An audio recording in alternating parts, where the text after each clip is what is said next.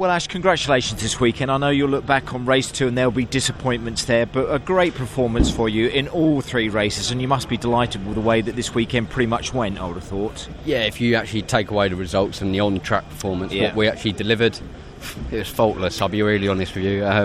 The car was phenomenal in the wet.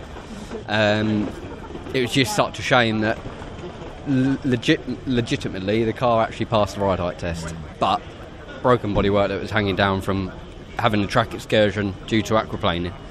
It was a shame because I felt like we could have had 3 wins there. Yeah, exactly. I really did. And that really would have closed up the championship points-wise, wouldn't it? But it's still not over, is it? You've still got lots to look forward to, I'd have thought, in the next 2 meetings. Yeah, for sure. Silverstone's going to be a struggle. I'm praying for more of this, I'll be honest with you. Exactly. That's the only way we're going to... The rear-wheel drive cars, you think, are not going to be at their best? No, I think Colin's going to be stronger than us there, just pure straight line power.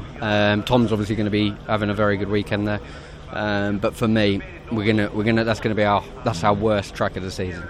So I'm going to have to dig deep there, that's for sure. But it's just a shame because this was kind of my last chance to pull in so many big points, and such a small thing played a big part. Well, no one can say you didn't give it a try. I mean, it was fantastic to watch. Thank you so much, because we all just watched again the way that you come through the field, as only I think that you can do. It was a great performance from you, and you can do no more, can you? As you've said, just had that technical issue in race 2.